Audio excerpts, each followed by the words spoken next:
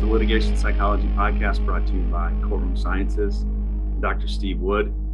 Today, no solo podcast, no guests. It's more or less just an update on what we're going to be going to do in the future. Bill and I have loved doing the podcast. We've really enjoyed it. It's been fun for us. And we've also enjoyed hearing from listeners and hearing from attorneys who have said that they've listened to the podcast and used some of the things that we've talked about in their practice. So what we're going to do is we're going to take a little bit of a hiatus. We're going to give ourselves a little bit of a summer break and come back after the 4th of July weekend.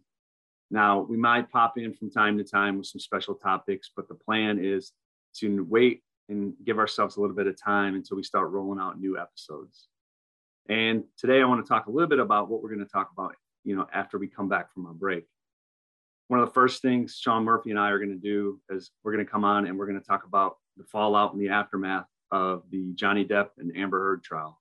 We're going to look at that from a critical communication standpoint and talk about how each side positioned the narrative and the discussions that they had both before and during the actual trial. One of the other topics we're going to talk about is preparing the former employee for a deposition.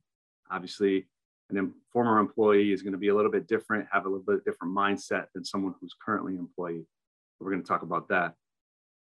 We're going to talk about the fallacy of the reptile brain. I've had conversations with some medical professionals and also lay individuals that have talked about the reptile brain. And I know there's a discrepancy on whether or not there is or is not a reptile brain. Bill and I are going to dive into that a little bit more and discuss it from both sides. Another thing we're going to talk about is one of the top excuses that we hear about why people don't want to do jury research. We talk to a lot of current customers and potential customers and get a lot of feedback about what the roadblocks are as it relates to jury research, and we're going to address that. One other thing we'll talk about is social influence in the courtroom. I've written on this extensively and talked about how the sociological factors and psychological factors that are going on during jury selection and also in the deliberation room amongst jurors. And then finally, we'll talk about how to prepare emotional witnesses.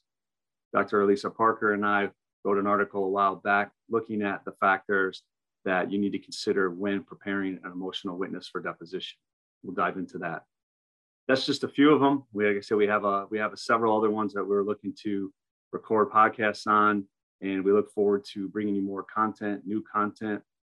Always looking for guests. So if anybody wants to come on and discuss any of the topics I mentioned or discuss any other topics that they believe might be important to our listeners, feel free to reach out to me at swood@courtroomsciences.com.